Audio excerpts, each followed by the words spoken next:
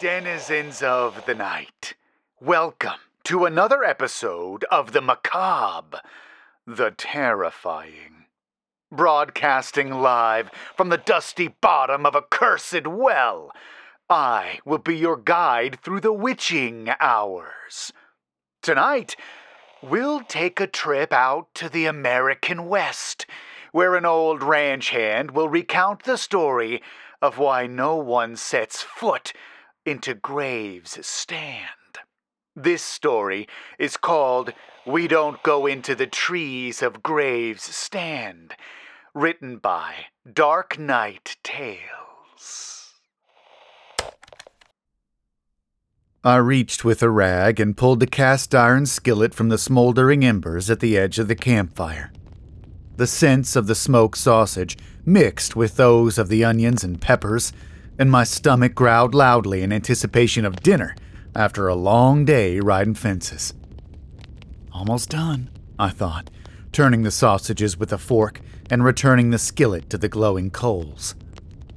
It was my first time out on the Double K Ranch, riding along with a couple of older hands along the border of the 50,000-acre cattle ranch at the edge of the Piney Woods region of Texas. I'd worked other ranches before, mostly in Central Florida, but the prior year I felt it was time for a change of scenery, so I picked up and headed west a bit. I found the weather a bit nicer and the scenery a bit more varied, so I liked it well enough. It was an hour past sundown, and we just finished setting camp for the night. Nearby, I could hear the quiet shuffling of the horses as they grazed a bit at the ends of their tethers.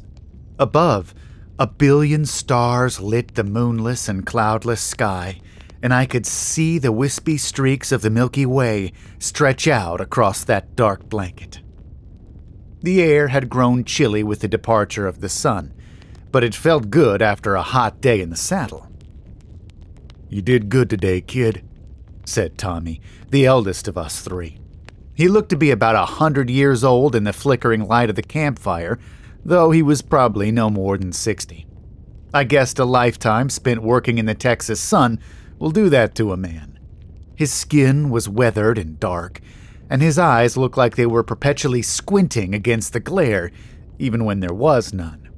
He smiled a lot, though, so it helped to soften the hard edges a bit. "Hard to find a good worker these days south of 40. I ducked my head in thanks. "Appreciate it, Tommy." I looked over at Jonas, who had just finished tending to the horses and now took his seat with us at the fire, leaning back into the collapsible nylon chair with a grunt. He accepted a tin cup of what I knew was whiskey from Tommy with an appreciative nod. Jonas was tall and thin, with a bushy gray mustache and close-trimmed hair beneath his age-worn cowboy hat, and no matter how much time I spent around the man, I couldn't get past the fact that he looked like he'd stepped right out of an old Western movie. He even wore a revolver on his hip, preferring the wheel gun to the more modern automatics that the rest of us tended to favor. "Yep, good work, David." He nodded towards me and raised his cup a little. "We're making good time. Figuring we'll be just about ready to wrap this job up day after tomorrow, get you home to that pretty little woman of yours," he said, with an amiable grin.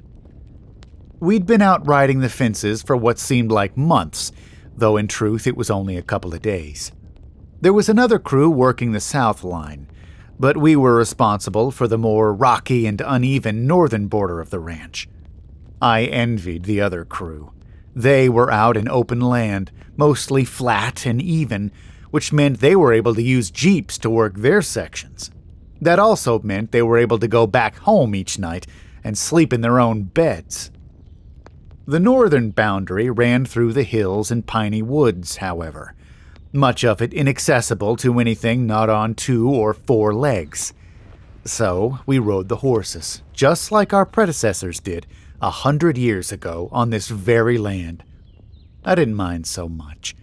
It was peaceful, quiet. A man could think out here. Still, I was only 6 months wed, and still in that phase where it hurt my heart to be away from Sophie for any period of time. Maybe next time I'd get put on the Southern team. Maybe not. So, I began, stirring at the peppers and onions to make sure they weren't sticking to the skillet. There's something I don't understand. Why do we avoid that section of fence line today? The one that ran back into the woods? Reckon it wouldn't have taken much time to follow it. It was brief, but I didn't miss the look that Tommy flashed at Jonas.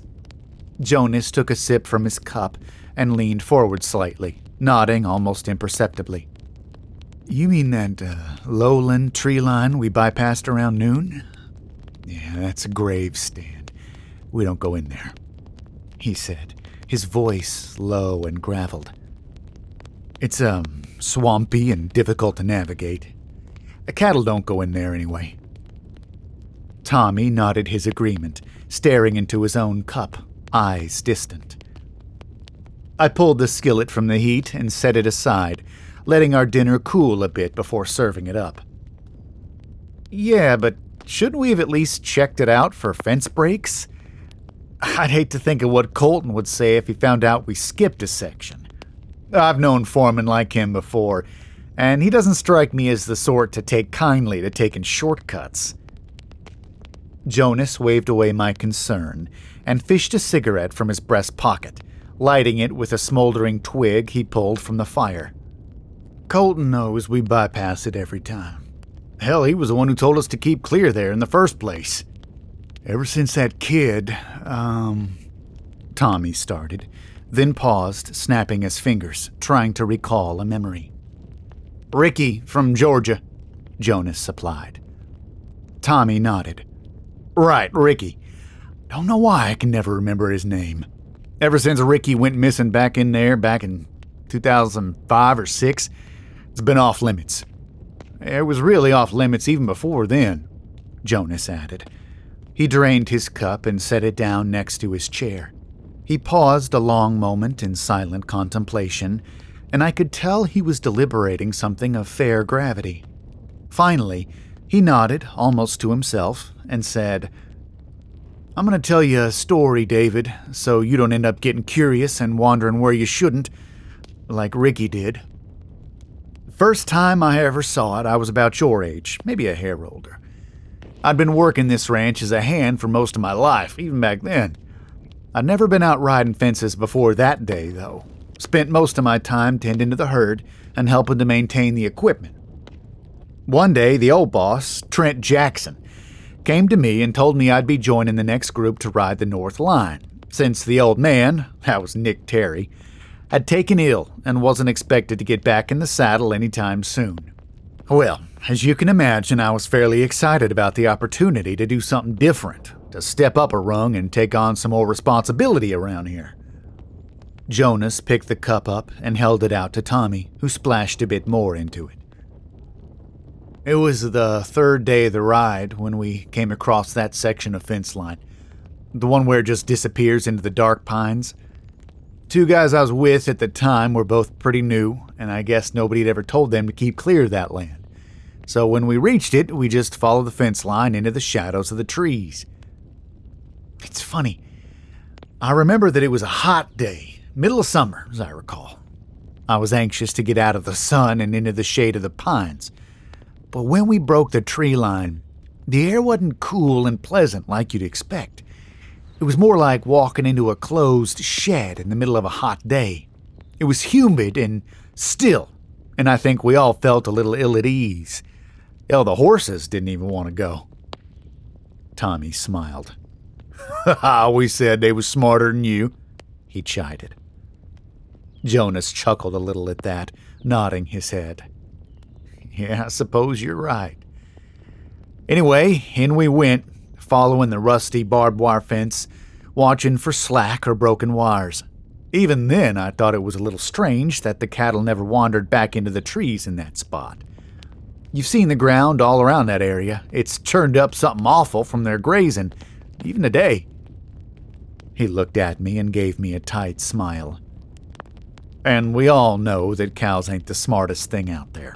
How many times have we had to go out into the eastern woods to bring some wanderers back home who couldn't figure out how to get out once they got in? Still, something kept them out of that tree line. Something they could sense. Well, that old fence line runs on for about a mile or so back into those dark woods before looping back out in a gentle curve. I'm not even sure who the hell thought it was a good idea to set it out there in the first place. Probably one of the original Kirkman clan when they first bought the land, I suppose. Anyway, first thing we all noticed was that the fence in this whole area was in a pretty bad state of neglect, like it hadn't been seen to in decades. Jim Tillman, the head man of our group, made a note of it and figured we'd probably be back out here in a couple weeks replacing the whole damn thing. We had supplies for repair, not replacement of an entire line, so we just kept on, making sure there weren't any breaks. Jonas paused a second, taking a pull from his cigarette before continuing, his eyes now distant. Bill was the first one to notice them. He always had the sharpest eyes of us. Here and there, scattered among the trees, were these little hanging ornaments of some sort, made up of sticks and string and bits of animal bones. Almost like those stupid dream catcher things that you see some folks hanging from their rearview mirrors, but different. These looked old. Real, if you take my meaning. These weren't some sort of souvenirs you can pick up at those roadside tourist stands. They were ugly, menacing, like they meant business somehow. We didn't know quite what to make of it, but Bill seemed a little uneasy after we started seeing them. He had Wichita blood in him, and I think that part of him was trying to send out some sort of warning. We were committed, though. We'd already spent a couple hours winding through the trees, and didn't want the foreman finding out that we'd been spooked and skipped a whole section of the fence line. Figured we'd be out of it and back into open land soon enough. Besides, we were all armed, and weren't about to be scared off by some trinkets left by God knows who. The ground had been mostly marshy and soft, and the horses were starting to have a hard time at it, until it finally started rising back up and becoming firmer. It was getting late in the afternoon by that time, and we decided to find a clearing where we could tie the horses up and set camp for the evening. And that's when Bill spotted the shack. Jonas took another sip and continued, his pale gray eyes glistening in the firelight. At first, we weren't really sure what it was we were looking at. Looked like an old homesteader shack, probably abandoned for generations at that point. It was situated in the middle of a fair-sized clearing in the trees, with a bit of creek running off to the side of it, though, so we figured it was as good a place as any to make camp. Bill went off to gather firewood, while Jim and I tied a makeshift corral for the horses and set to clearing away the pine needles and leaves and finding what rocks we could for the fire ring. By now, the sun had dipped low, throwing most of the area into deep shadow, though there was still some light in the sky yet. As Jonas spoke, I started dishing out supper for him and Tommy, almost without thinking. I'd never seen Jonas so caught up in a memory, and had never heard him say so many words strung together before. He was normally a quiet man, always watching and listening, but rarely speaking. When he did open his mouth, I'd learned early on that everyone tended to listen to what he had to say. He was that kind of man, if you know the type. We'd finished getting the area set for us to bed down. Back in those days, we mostly just slept on bedrolls under the stars, since that was before they started with all the ultra-light, compact tents we have these days. Bill still hadn't come back with the firewood, and we figured he was probably having a tough time finding dry wood and kindling among all the damp and rotten ground clutter we'd seen. While we were waiting, Jim said that we should probably check out the shack before it got full dark, just to make sure there wasn't anyone inside that was going to cause us trouble in the night.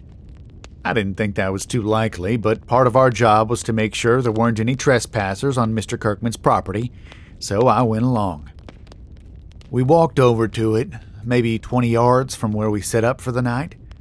I noticed what looked like a braided rope lying in front of it, and thought that maybe at one time it had been stretched across the door, until time and the weather took its toll and it eventually let loose and fell to the ground.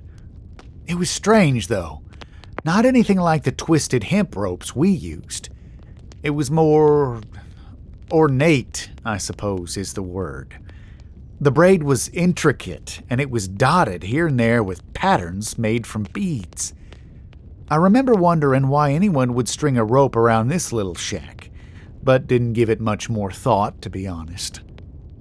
Anyways, we get to the door, and Jim reaches out to pull it open when I spotted some strange-looking writing and symbols carved into the face of it, spanning the door from one side to the other, and even running onto the walls on either side.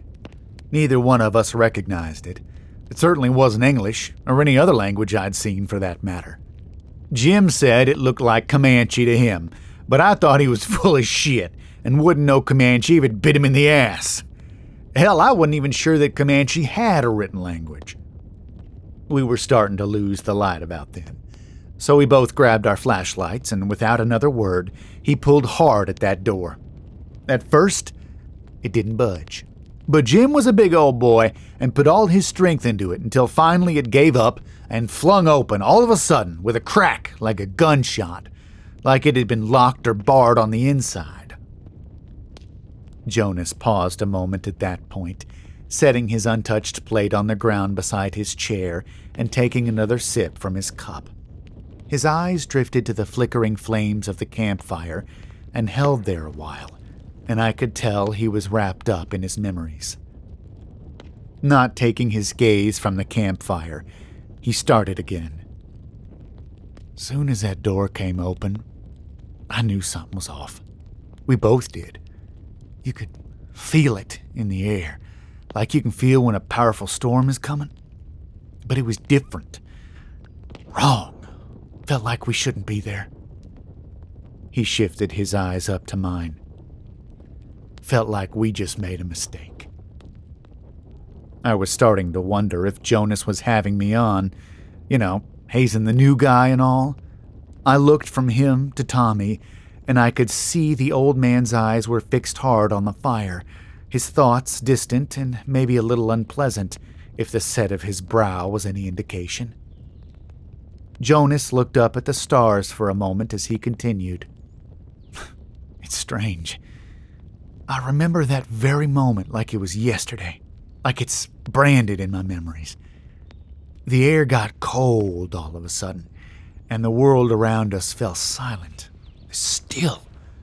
It was like everything was just holding its breath, waiting to see what was going to happen. The shack was empty, or near enough. In the middle of the dirt floor was a jagged black hole in the ground, probably 3 feet across. Couldn't tell you how deep it was. We stepped up to the edge as carefully as we could and shined our lights down in there, but if there was a bottom to it, it was beyond what we could see. Jim towed a rock over the edge, and we listened to it bounce along the walls as it fell for a long while before we couldn't hear it anymore. Never did hear it hit bottom, though. What we did hear was a different sound, like the scrabbling of something way down there in the dark, maybe climbing up the rough walls of the pit, even while we stood there shining our flashlights into it like a beacon, like a couple of dumbasses. We could hear what sounded like claws or nails on the hard dirt and rock of that hole. They sounded frantic, eager, hungry maybe? Hell, I don't know. But it sounded like a lot of them. One thing that was pretty clear at the time was that it sounded like they were getting closer, and fast. I don't know what man or a beast can climb a sheer vertical tunnel with that sort of speed, and I was pretty certain I didn't want to find out. I stepped back out of the door of that shack, keeping my light trained on the hole, just listening to that sound getting closer and closer. Jim hadn't moved. He stood there at the edge of that black abyss, shining his light down into it like he was transfixed by something he saw, or something he expected to see, maybe. I realized that at some point I'd switched the flashlight to my left hand and rested my right on the butt of my pistol, like I was expecting to have to use it. The sounds were getting even closer now, even more frenzied in their movements. It sounded like someone scratching away wildly from inside a closet or maybe a coffin. I opened my mouth to call for Jim, to pull him back away from the edge and outside of that shack altogether, when I heard Bill's voice come from the campsite behind me, calling out to us and asking what we were doing. I spared a look over my shoulder to see him walking over towards us, having dropped a pile of firewood next to the ring and dusting his hands off on his jeans. He nodded his head towards the shack and asked what we'd found, but I was already turning back to grab Jim out of there by the scruff of his neck if I had to. That sense of dread was growing by the second in the back of my head, and I was sure something bad was about to happen. In that instant, as my eyes turned back to it, there was this loud, rushing sound, and I had the impression of something big and dark and wet bursting up out of that black hole. I can't tell you what it was, or even really what it looked like. I think a man's mind is wired to protect itself from really seeing things it wasn't meant to, things that might otherwise snap it in half like a dry twig. All I remember is that great ebony mass erupting from the pit, all gleaming and with a gut-turning stench to it. I seem to recall legs all around it, like some demon millipede from the bowels of hell itself. I can't tell you if it had a head or a face, because the next thing I knew, I was falling backwards hard onto the ground, the wind knocked out of me, and my head ringing. I heard Jim cry out in something close to a scream of pure horror, or maybe pain, but it only lasted a heartbeat before it was silenced. I'd never heard anything that terrible, not in my entire life.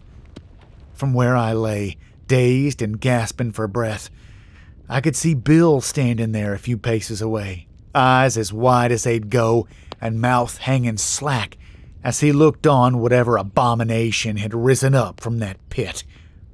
His hands hung limply at his side, swaying a bit, and he looked like a puppet being held up by some invisible string. By the time I gathered my senses and scrambled back to my feet, jerking my pistol from its holster, it was over. The thing was gone, along with Jim, and the shack was empty once again, except for that damned black hole in the ground. Everything was deathly still. Even the breeze had died, and the horses had stopped their whickering. Jonas tossed his cigarette butt in the campfire and drained the last of his drink. Tommy wordlessly reached out and refilled it. This time, he offered the bottle over to me as well, and I accepted it with a nod of thanks. Jesus Christ, Jonas, I breathed, my eyes subconsciously drawn to the darkness beyond the light of our campfire, at some half-heard sound that was probably just my imagination. This is a joke, right? You're just screwing with the new guy? Tommy and Jonas shared a look that I couldn't decipher, some silent conversation between the two old friends. Jonas removed his hat and ran his hand over his head, smoothing down his short-trimmed hair. He replaced it and leaned forward in his chair, his eyes keen and sharp and fixing me with a meaningful look. I wish to hell it was, son. Old Bill was frozen in his tracks, checked out. Nothing I said or did would snap him out of it. I had to manhandle him onto his horse and get us the hell out of there in the dark of night. There was no way I was going to spend another damn minute close to that hole and whatever dwelled down there in the darkness. We got back to the ranch house the next day around noon. By that time, Bill's hair had turned almost white, like someone had bleached it. His eyes had clouded over until you couldn't even see anything but milky white marbles in those sockets. 28-year-old man, and he looked every bit of 100 at that moment. Still hadn't come out of whatever trance he was in, what the doctors called a catatonic state. They said he's alive, but it was almost like he wasn't in there anymore, if you take my meaning. Like whatever he'd seen in that instant had broken him beyond repair. If he was still in there, I figured he was hiding in some small dark corner, just praying he wouldn't be found. They committed him to Rockdale, that asylum that used to be up near Gilmer before it was shut down a while back. From the moment we lost Jim, Bill O'Neill never said another word, never so much as acknowledged the presence of anyone around him. The only time he'd make a sound was in the dead of night, when he'd sit up straight in his bed at the institution and scream wide-eyed into the darkness until the orderlies came and sedated him. Jonas set his cup down and turned his eyes back to the fire. One day, about 3 years later, the orderlies came into his room for morning check and found him deader'n shit, but still sitting bolt upright in his bed, eyes wide and mouth hanging open, like it had been that day at the shack. I still wasn't sure how much I believed him, but I didn't get the impression that he was trying to mess with me anymore. Everything about his story felt real, like he was pulling it from memories, not just making it up. "What the hell was it?" I asked. "That thing from the hole?" Jonas shook his head. "No idea. Caddo Indians were some of the earliest tribes to settle this area, but they have stories of an even older race that was here long before them. An old tribe with old ways, one that the Caddo won't even mention by name, like they've been shunned. They whisper stories about human sacrifices and communing with the world below and calling up elder gods to lay waste to their enemies. That sort of stuff. Maybe that's what this was. Some old god they'd summoned up. Hell, maybe it's the reason they're not around anymore. Maybe they reached a little too far, grabbed hold of something beyond their control. Maybe not. All I know is that we don't go into the trees at Graves stand.